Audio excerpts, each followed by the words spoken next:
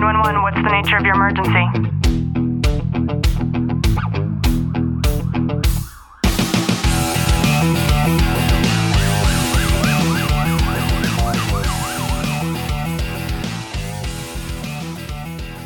Welcome back to the Tactical Living Podcast. I'm your host, Ashley Walton. In today's episode, we're going to talk about how the government is controlling everything. So just sit back, relax, and enjoy today's content.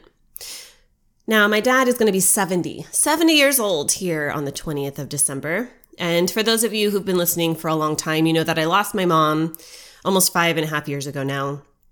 And since then, my dad has gone through the negative spiral of depression and depression resurfacing and onset dementia. Now, he's incredibly functioning, but 2020 has been especially difficult for him. And the most difficult part of it for him has been the lack of understanding. He doesn't understand why things are happening. He doesn't understand why he's this grown man being told no. And it's been difficult to help him to navigate through this. I call my dad in intervals throughout the day like clockwork. And the other day, my dad tells me, Ashley, I went to the Bank of America and it was closed. So then I went to another Bank of America and it too was closed. So he went to one more Bank of America and it was closed.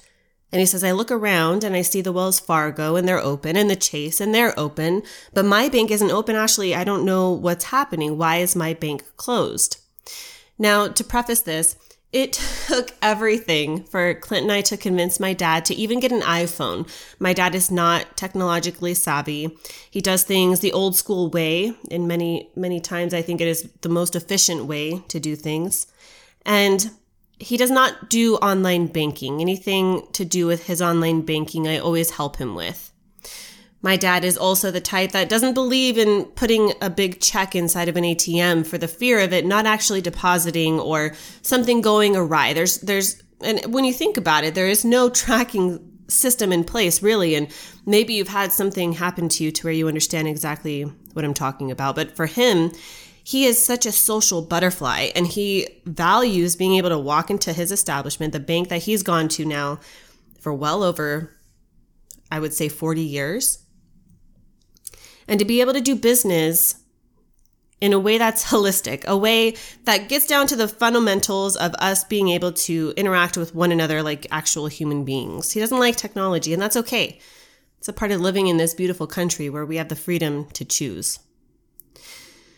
And he says, Ashley, I don't know how I'm going to pay my employees because I have to cash these checks and I have to deposit them into the business account. And I can't do that because I don't want to go to the ATM. I don't trust it.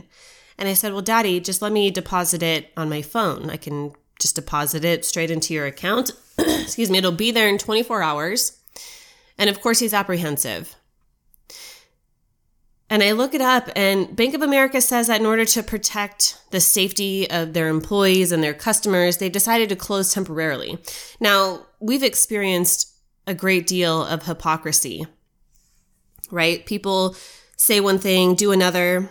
We have Governor Gavin Newsom telling people they can't hang out with their family on Thanksgiving or Christmas, but it's okay for him to go and enjoy a lunch with all of his prestigious colleagues with no mask and no social distancing at the French Laundry. Incredible, right? And my dad, not understanding the totality of things and really not understanding what's happening, nor do any of us really, he starts to express to me his deeper concern. And he asks, Ashley, should I take all my money out of the bank? Like, what would happen if I can't get my money out of the bank? Now, ATMs, certainly, you can withdraw your money. However, there's a max limit on your daily withdrawals. Now think about that for a moment. What happens if Bank of America decides to stay closed long term? And not only that, there was no forewarning. I too use Bank of America. There was no email sent out. There was nothing warning the populace of what their actions were going to be this week when they decided to close some of their branches. Now, I looked it up. In the bigger cities, you know, the ones that matter, the ones that have big funding and contributions like Los Angeles and San Francisco, well, they have branches open. But for these smaller cities, the ones that are the backbones of our country. Well, for some reason, in these smaller areas where there are fewer people, it's not safe for them to have these banks open, but it is safe for them to have them open in these larger metropolitan areas. Something about that sounds a little fishy to me. I don't know about you. Now, I understand. For some people, the worst part of 2020 has been losing somebody that they love. And my heart goes out to you. However, I want us to stop for a second and to think about all of the people who are still here, who are still alive, who still have the rest of their lives to live, who have families to support. These people whose hearts are breaking because their entire livelihoods, their businesses, are going under because of the control that we have allowed the government to take. Now, I believe there are true Americans, true patriots who are in this position, who are standing up for their freedom, for their civil rights, who are abiding by the Constitution where the government is not. These people who own these restaurants, these small businesses. I read an article that said that 60% of the small businesses that have been forced to close due to COVID will never reopen again. That should be a huge eye-opener. 60% of them. So then what happens? Well, those people have no other choice. They go home, they file for unemployment, and they're put into the same bandwagon that the government wants everybody to be put into, where they are then reliant upon the government.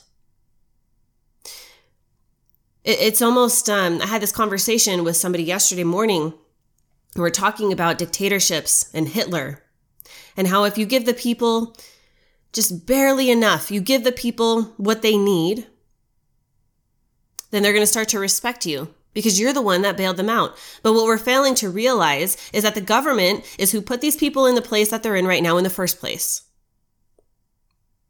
So what do we do about it?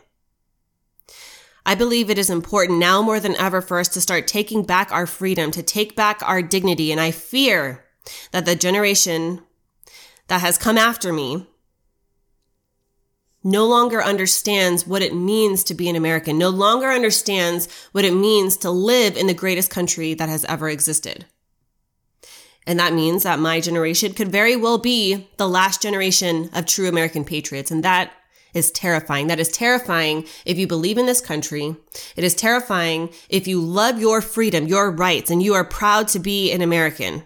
It is terrifying because that will no longer exist. What is happening right now, we have big tech companies who are censoring everything of opposition. What does that mean? That means that if what you have to say, if your platform, like what I'm talking about right now, does not fit the social agenda of the leftists, then they're going to censor you. And when they do that, essentially they're creating one direction that everybody listens to, and you're no longer allowed to practice your freedom of speech. And that, in essence, is petrifying.